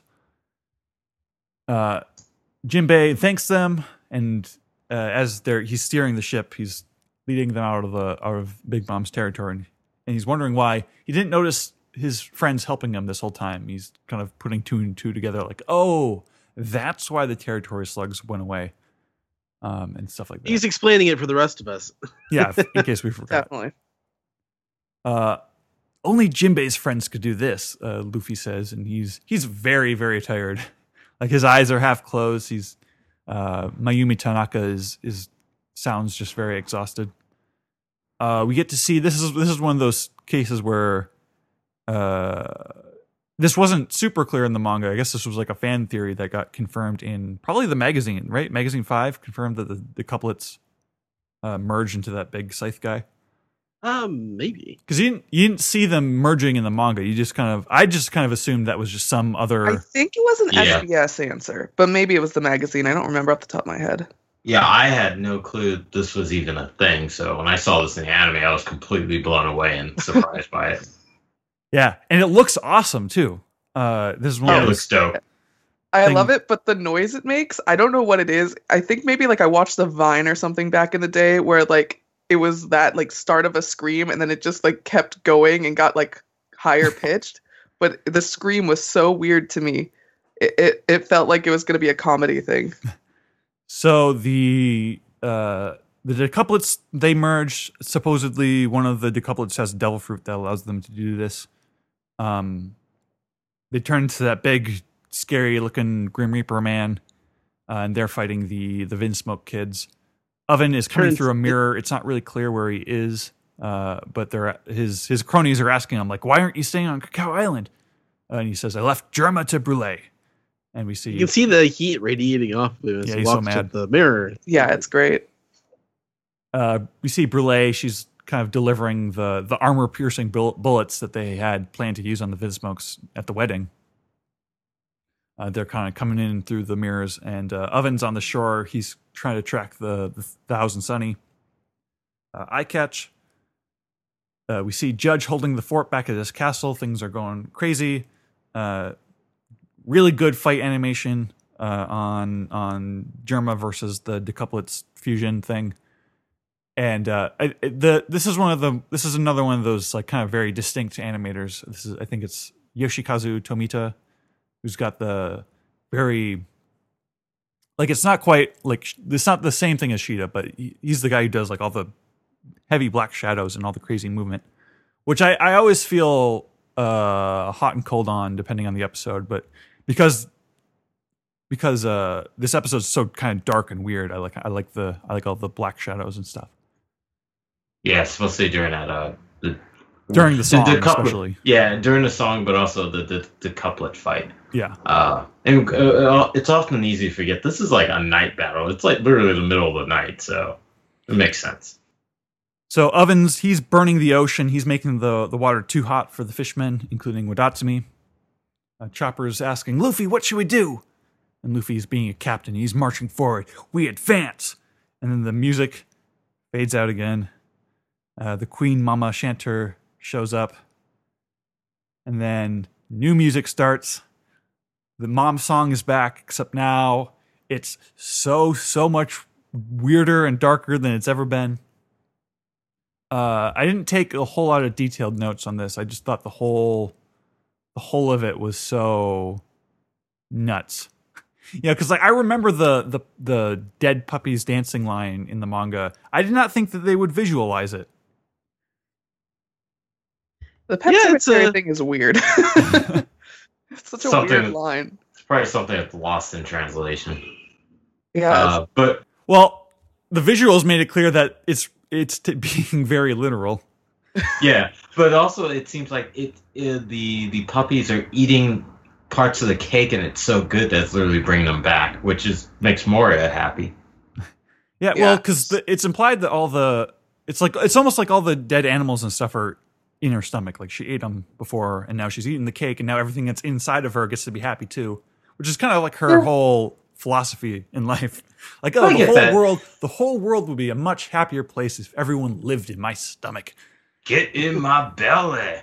It has like a very child's logic on how like when you consume an animal, what happens doesn't get like shitted out later. It just literally lives in your belly. And if you eat all the pieces, then you get a full animal. Yeah, they went very hard on this sequence. Like they knew what the Bad End musical was, and they're milking it. The way they cut it with the Straw Hats and the ship. Yes. Very ambiguous. I love that. Yeah, like, that was good. Well, like all these really quick, intense cuts. Like the lighting is very harsh. The cuts are so fast and like twisted, and it's the like contrast. the sparkly background. Yeah. Yeah. And like the Straw Hats are getting like tossed around, and they're like flying in midair, but in like slow motion. It's the contrast between like the gleefulness of the song, the kind of gross lyrics, and then the Straw Hats just getting absolutely wrecked. Like they're not pretending even like a little bit that the Straw Hats are winning this fight. Yeah, not even just the Straw Hats. It shows like Germa and everything too. It's basically a culmination of everyone getting screwed. Yeah, they're getting shot up. They're getting riddled with bullets. I also have to say, I love the fact the song officially starts when the Big Mama's Queen Cantor shows up. One of my opinion, next to the Casa Novella, one of the best ships in the series. Yeah, and throughout the song, like you see it's shooting cannonballs, and it's like getting gradually closer to hitting the Sunny. Mm-hmm. We get, mom's hallucinating. She's imagining all the kids and Mother Carmel celebrating her birthday together. She's so happy. That's what's so great about it. It's the happiness that she's feeling, but the happiness in context is so fucked up. I didn't get to mention this on the anime review when Mama's first song popped up, but the quality of the music and like the mood of it kind of reminds me of like Addams Family, if you've ever seen those movies. Yeah. Where it's like the fun, fancy family, but really morbid shit going on. Yeah. It has this kind of like scary clown, sad clown kind of. Yeah. The part where she's talking to the Mother Carmel picture is very sad. Yeah. And then it talks to her. Well, it nods at her. It just nods. Yeah. Which was great. I love that moment.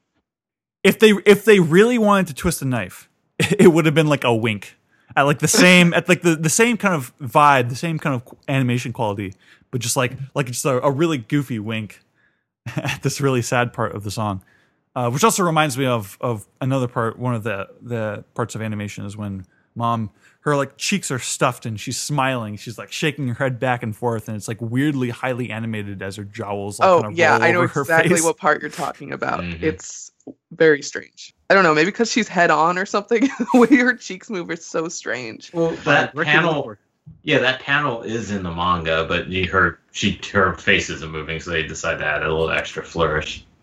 Yeah. That was the beginning of the song, I think, right? Yeah, in the early part. Yeah. And then the flag at the end. Yeah. Yeah, and then so the ship gets blown out of the water. The Thousand Sunny just completely destroyed. Does it? Yeah. The last shot of the episode is the iconic, oh so marketable Straw Hat Jolly Roger, just like torn to shreds, laying in the ocean as Mom is coming down from her euphoric high and going, so delicious. Like just the contrast of tones is amazing. And she also thanks him for the cake. That's excellent. There's also a foreshadow at the end of the song when the giant spiritual head of Big Mom like clamps down and devours the crew on the ship right before it gets blown up. Yeah. Any general thoughts on these two episodes, you guys? I really enjoyed the second episode visually. I like the scene with from the first episode with Judge and Luffy. I thought that was a good scene. I think the money was in the second episode. Yep. Yeah, I think they were both well done animation wise. But yeah, obviously the second episode kind of is so climactic. Every song with Big Mom is fantastic. I loved the way that the visuals kept switching between her happy-go-lucky like song about the delicious cake, but then every time she said risky, it got really creepy. And I mean, just like it was in the manga too, but the dead puppies thing is so strange to me. I guess I get it, but like, it's so good. I love seeing Mom like singing. And just like the way that you also saw the Straw Hats like battling for their lives as Big Mom's having the time of her life. It's great. I'm really excited for next episode. Ryan? Yeah, I thought both episodes were pretty serviceable. And to match what everyone else is saying, because it's absolutely true. The last part of the second episode is definitely the standouts. The song was great. A lot of the Germa fight stuff was cool. They definitely put their money in with the essentially, no pun intended, the execution of the Straw Hats fight with the Big Mama chanter or Queen chanter. And I think we may not get any musicals for a while, so I think they just kind of threw their whole butt into it just to have fun with it. Oh, you think that would be a musical? I mean, it's a song in the song. It's a song in the manga, right? Okay, so next episode, or is it 2 episodes from now? 2 episodes from now. Got it. Yeah, look forward to it. Yeah, I liked both of these episodes quite a lot. I thought that the first one, like, it's not like super interesting animation wise, but it's super interesting art wise. Like, I think that they're really going in on the kind of color atmosphere that I think is really working for it, where everything is kind of overcast and blue, but then you've got, everything's on fire, so you've got orange as this kind of light source.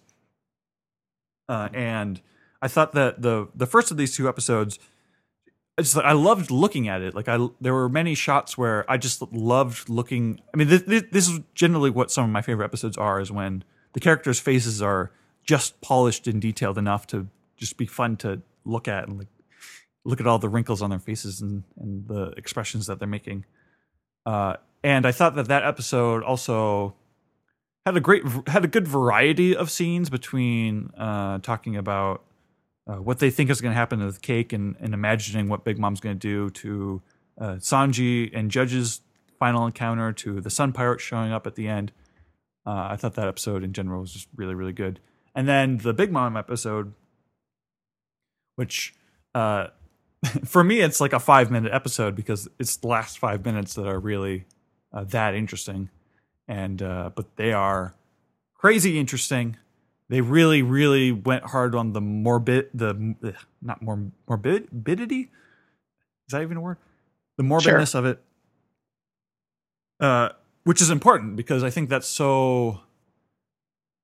I think it's like the punchline to the entire arc. I think a good juxtaposition is in this one episode where you've got Sanji baking the cake, getting excited about Big Mom and how she's going to react to the cake, and when you're watching a scene like that, you're kind of just expecting. You assume it's playing it straight, like, oh yeah, like Sanji's just like that good of a dude who loves cooking and loves satisfying his customers.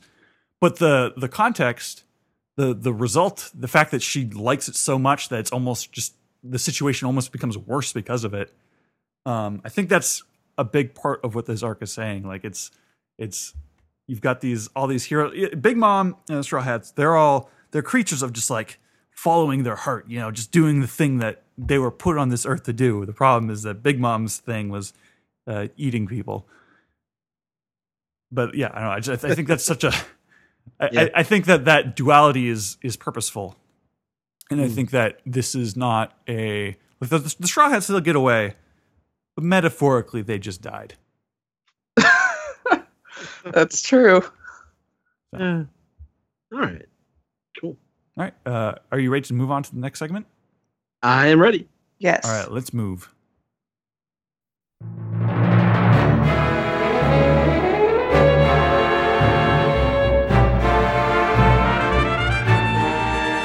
My name is Zach Logan, and I am the Minister of Piecing It Together, which is way more exciting than the Minister of Shipping. I'm just going to say that. It's true. Why don't we get started? I think there's a lot of people on the internet who would disagree with that. Yeah, everyone on the internet is the Minister of Shipping. Oh, okay. So wait, who would Nustort be shipped with? That's the question. All right, we'll think about that while we answer your questions. Let's start with Reddit. Steven. All right, we will start with Super Trooper 92, who, with an off week, I want to ask an off-base question. I play a lot of the mobile game One Piece Treasure Cruise, where each character has some beautiful artwork, and I've noticed a trend. People wear the weirdest crap in the One Piece world. From Doflamingo's entire ensemble to Kid's crazy pants to Shank's funky pants, these people wear some unique stuff. What's your favorite clothing choice in the One Piece world?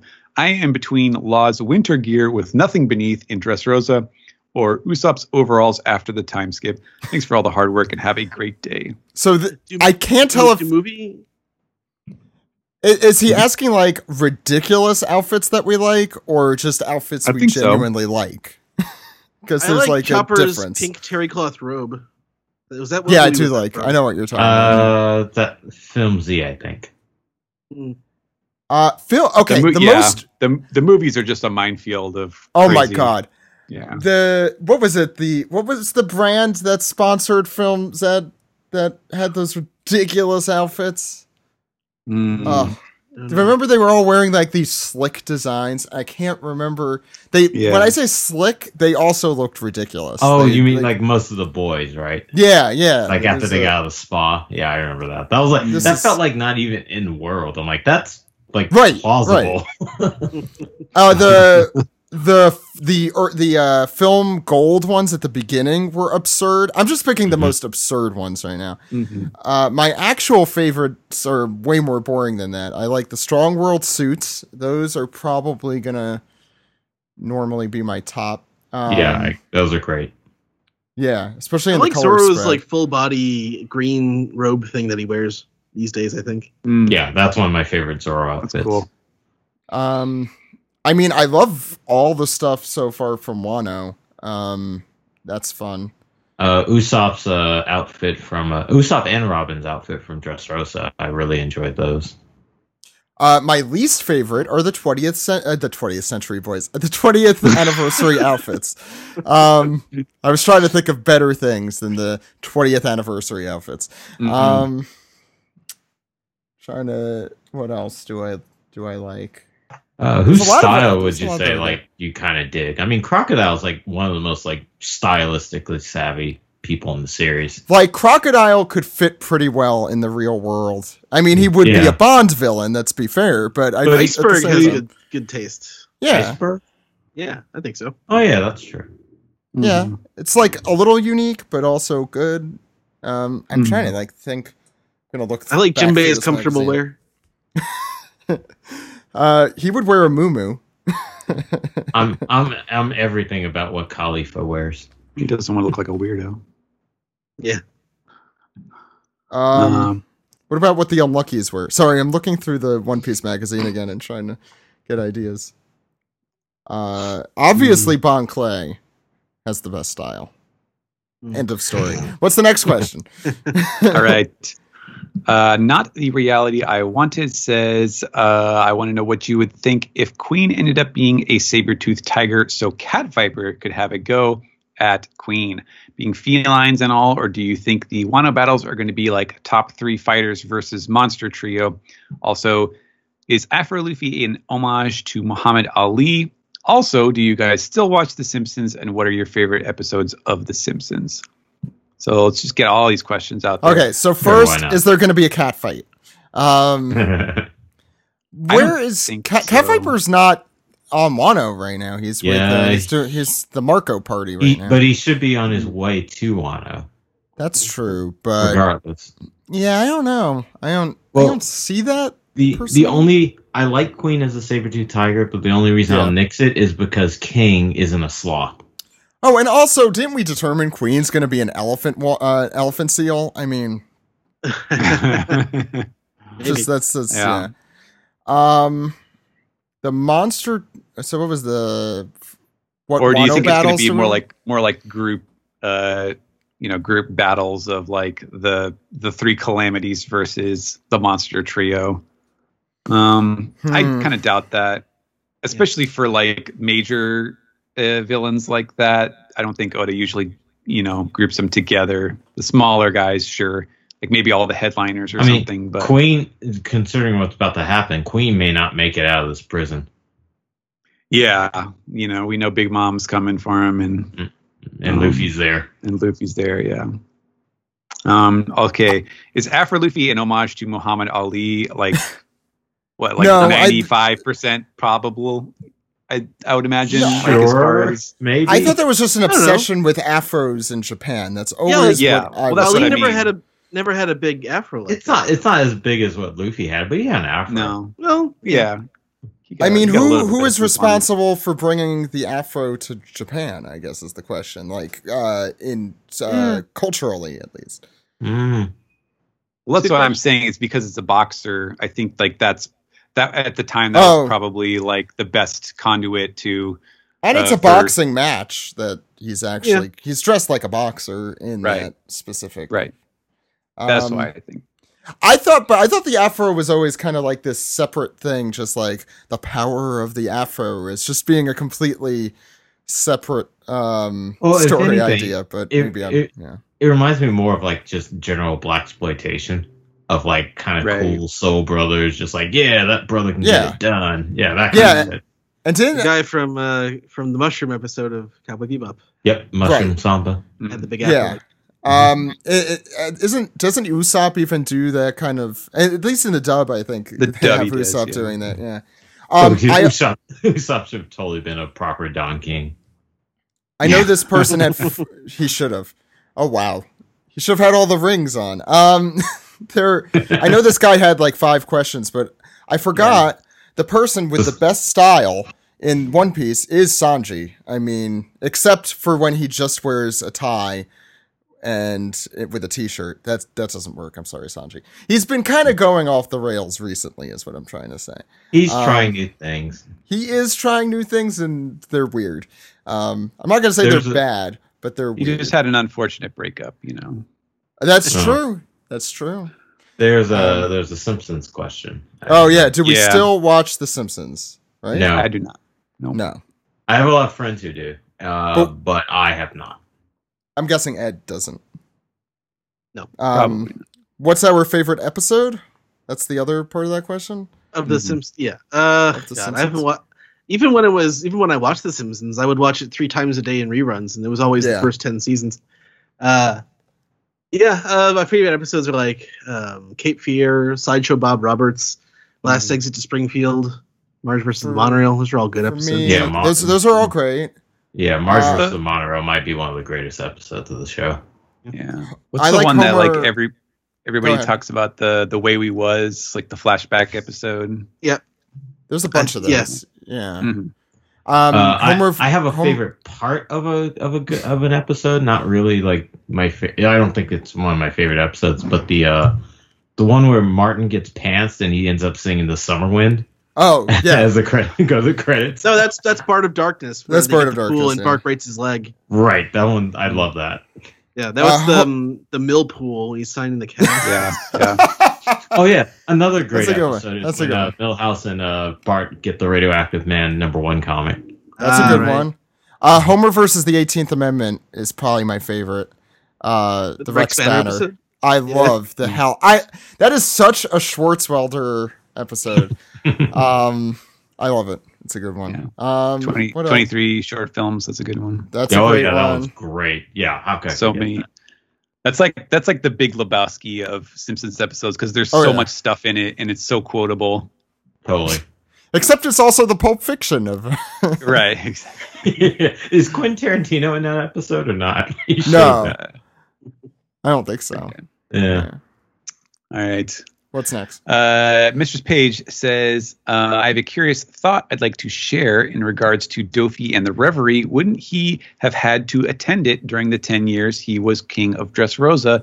Or would it be like Fishman Island and he simply declined going? I'm just imagining him there with all the kings and stirring them up for laughs. Thoughts? That's a good question. Do the kings have to go? Can they decline going? Yes, I assume. Also, we know not all the kings are invited in all of the years. Like, you can still be a member of the world government, but not necessarily get an invitation to the Reverie. But with the Fishman, it was specifically just, species. That was, I think Dofi would have been able to get out with technicality because their family was the Celestial Dragon family. So they were the ones who supposedly left the kingdom behind and went, to live in Marijoa. So they would probably just be like, oh, you don't have to do it. Whatever, whatever you want. You wouldn't be allowed up there anyway. Because because actively homing would you can never return and your children. But also he is a warlord. So I think the fact that he's a pirate might keep him out of that more than anything. It's giving me a headache. It's complicated. All right, John Garja says, is Caesar a homestuck? Well, yes. He's got horns and his face is pale. His face, so that's got purplish dark hair. Yes, he's a homestuck. Yeah, you know more about that than I do. Yep. Just weird because we're the younger ones here. I feel like Jill would definitely be able to back us up with that. Yeah. And Steve and I are the old guys. Yeah. Come on, kids, catch up. In a couple days, I'm just gonna see I'm gonna ask a her tweet on from Twitter, Jill. Yeah, I was gonna. Oh, right now? Yeah, that's a good idea. So therefore, it won't be in the middle of her listening. What's next? We'll get that answer soon, I assume. Okay. Next is from Black Northwind, so we did talk about this. The number 65 on the Scorpion Smile user on his jacket. My idea is that since Oda usually uses number 56 on Luffy, since it means Gomu in Japanese, but since Luffy can't use his power right now, that means his usual number is reversed. But that's just the crazy thought that came to my head. So I guess just like a inverse of Luffy or something, that because he's a prisoner and he can't make use of his full powers, that it's like a symbolic thing. I thought it might have been like the the opposite of like rubber or gum or whatever it is, but I can't think of anything related to scorpions that would unless Mugo or does that work in Japanese? What I just said? No. Yeah, the 65 was on the Scorpion Smile user, not Luffy, right? No, yeah, you're correct. Yeah, then what does Luffy have to do with anything? Well, just because it's 56 is Luffy's, and this was 65, so they're in first. So trying to find a connection. I got an answer. Constant struggle. From Jill? From Jill. Yeah, it says his horns aren't the right color, but maybe a trickster Homestuck. So yeah, I mean, he's Caesar. Wow. I don't know what that means either, but Caesar's a trickster everything. So yes, sure. Maybe the 65 kind of like if you turn a 5 on its side and put the 6 above it, kind of looks like a scorpion. I feel like he would have done that. Yeah. If that was supposed to be the idea. Sure. I don't know. It's still a mystery, I guess. Niver says, if you were to take Sanji on a boys' night out for his birthday, what would you do? Mothers, lock up your daughters. Oh, geez. Oh, God. So we have none of this. Sanji doesn't have that much game. Sorry. We have none of the Sanji people on this episode, so we're the perfect people to answer this. I have a question for Niver. Is their name supposed to be a reference to the Goof Custom and Mobile Suit 8 team? Please answer. Yes, please answer. I would take him to a cold shower. I'm trying. I would encourage him to get his urges out elsewhere. Here's a question. Like, would it even be worth taking Sanji out to dinner? Would he just be like, oh God, like who cooked this? Wherever you go. No, yeah, Sanji's like, definitely the person who's like, I'm gonna cook for you. You'd have to go to like La Bourdin, what's it called? The French guy here. Like a top chef Michelin star restaurant. You'd have to go to like Jiro's sushi place in Tokyo, and you'd be spending a ton for his birthday. So unless you have the means, I agree with Steven. It's not going to be worth it. Yeah. Unless you're any of the people who are not on this show, who are chomping at the bit to answer this question, but who can't because they're not here. Hi, Steve. What's next? Duck Salsa says, what piece of One Piece music from the anime do you have the best memories of? This could be either openings or endings or even OST from specific scenes. For me, it's definitely either ending 1 memories, ending 8 Shining Ray, or opening 3 or 5. That person has great taste. Yeah, that person does have great taste. I love Shining Ray. Now that especially they mentioned it, we used to play that on our road trips, Ed, I'm sure you remember. Oh yeah. All the time. We used to play all of them all the time, but that one I have good memories of. I still have a playlist. I have all the ending themes. Yeah, the endings are mostly great, which makes it an extra big shame that they disappeared so long ago. And the post time skip songs haven't been as good. No. Yeah, on the whole, generally not. We Go is a great song. I love We Go. Yeah, they started strong and then, yeah. Kind of, yeah. And then Shining, Running, Screaming, whatever it is. I like that one more than you guys give it credit for. I hate that one. And like I go back, I'm like, maybe this song wasn't as bad as I thought it was. And then I come out Days, more or is angry. That's before Hard Knock, I think. Screaming, Running Forever. That's the name of the song, isn't it? I like stand up, but stand up's okay. Yeah, it's fun to listen to. I agree with Alex, who said it's kind of more of an ending theme. But it's not a bad ending theme. If it were an ending theme, I think it would be a good ending theme. And the visuals are pretty good. Would be better as endings. Yeah, I like the visuals of that opening a lot too. We did a ranking way back when, and I'm sure we'll do another one at some point in the future. What's next? No, I got teacher. I got music, I want to say. I mean, not soundtracks. So there is the song that plays usually at the end of an episode, but the first time I remember it really striking me is when Kura, way back when, is talking about the life he had to live with Akaya and how he's just pretending to be a good guy and they can finally throw it all away. It's a fucking epic song, and I can't think of what it's called. Another great song, you hear it all the time. It's called Three Towers. It's from the 5th One Piece movie. They played it a lot during Inislavi. Yeah, the 5th movie. I know they played the 5th and the 7th movie a lot in Inislavi, if I remember. Yeah, those are really good soundtracks, and 6 too, specifically during Davy 6 they played in Water 7. Yeah, Water 7, and I love the 6 movie soundtrack, not just because I love the 6 movie, but because not only did it play during like one of the best movies, but it played during my favorite arcs, Water 7 in particular. So that music I have very fond memories of. Overtaken, obviously. Oh yeah, obvious. I don't know any of the names of the BGMs. So. It's hard to remember. I wish I could remember my favorite because it's the Kuro song. I always just call it like something heart. I'm not gonna remember right now. But another great one is Captain Usopp's songs, all of them, including the ones from Dressrosa. The famous Usopp is a really good one. We've used that on the show a lot. Yeah, and now that's the one Frankie stole, right? No, that's Shik. I forget the name. It starts with an SHIK something. Okay, it's in Japanese. Yeah. And now one of my new favorite Get Pumped music is Gear 4 Luffy.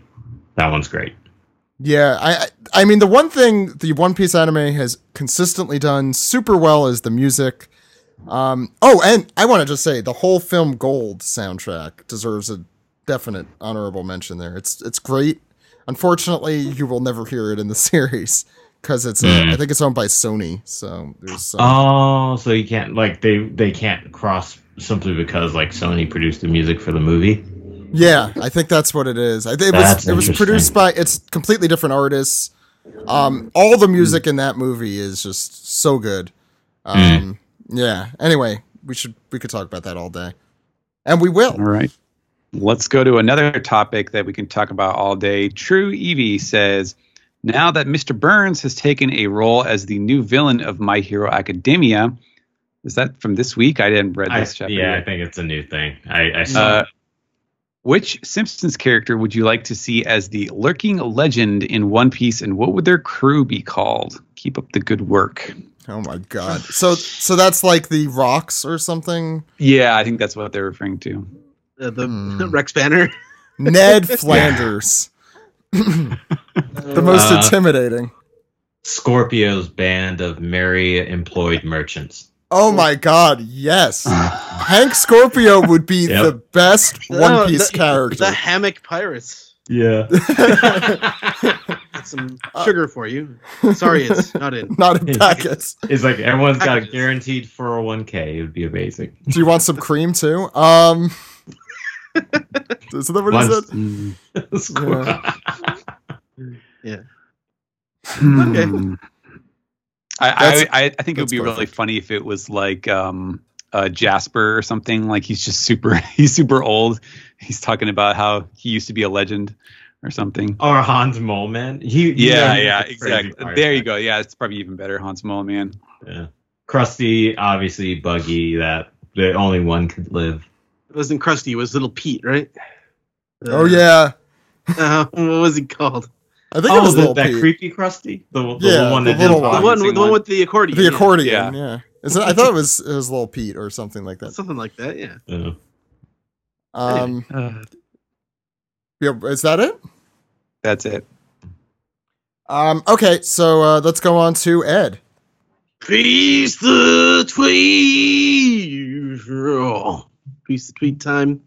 First one comes from Jordan Benj, who says, "What do you think the exclusion of Jinbei in the movie trailer and the still color pages means? Something, nothing, everything. Also, he loves when we have Roger on, so we should have him on more. I think it's just a reflection of that he hasn't come back in the manga yet, and so they're not planning to have him in the movie. I don't know. Yeah, that's probably just as simple as that, which is unfortunate. Mm-hmm. Oh, hopefully he shows up in the manga soon with Beige at Wano. Wait, and Pez.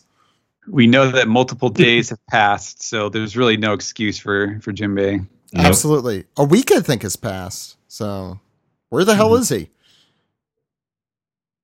Yeah, go ahead. Okay, next one comes from Operation Druid, who says, in the real Ghostbusters cartoon, Ghostbusters were sent to a cartoon world where they found the author being tortured by his creations. Yep. If Oda was sent to the One Piece, who would be torturing him and why? And who would rescue him? And if they did, would they release Oda or make him do some more monstrous things to the world of One Piece? Okay, I remember that. I remember that episode of Ghostbusters. It's a classic. Obviously, every villain he's ever created would torture the hell out of him. Let's see. I mean, obviously, Luffy would rescue. Yeah, that's what Luffy does. But like, Doflamingo, Doflamingo, but literally, by the strings there. But who would rescue Nami from Oda? Oh my god! Sanji, of course. Hopefully, everyone.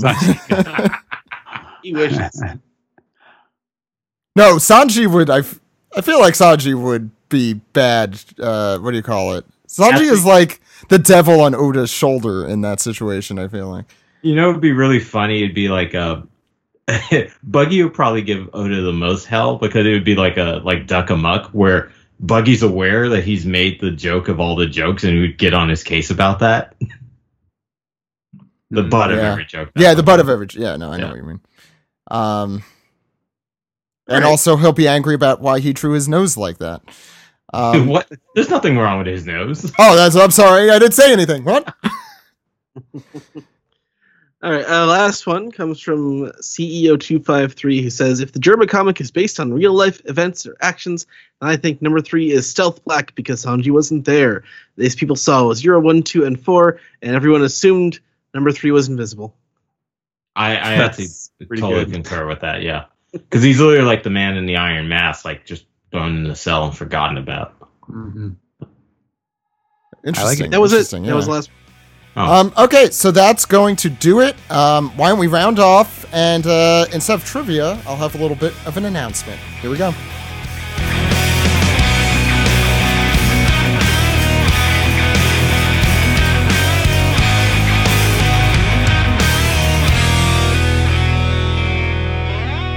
This has been the One Piece Podcast, episode 559 for March 3rd, 2019. Great episode, you guys. Thank you for helping me survive this potential blizzard snowstorm we're going through here on the East Coast. I heard the New York public schools are closed. Yeah, but I feel like they've been closing those a lot more recently. Anyway. Cowardly school system, unlike in Chicago. Well, unless it's negative 45 degrees. Yes.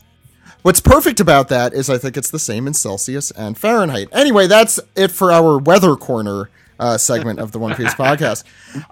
So we have a little bit of an announcement, and that I had mentioned on Twitter, we have a lot of great guests coming in March, all month long.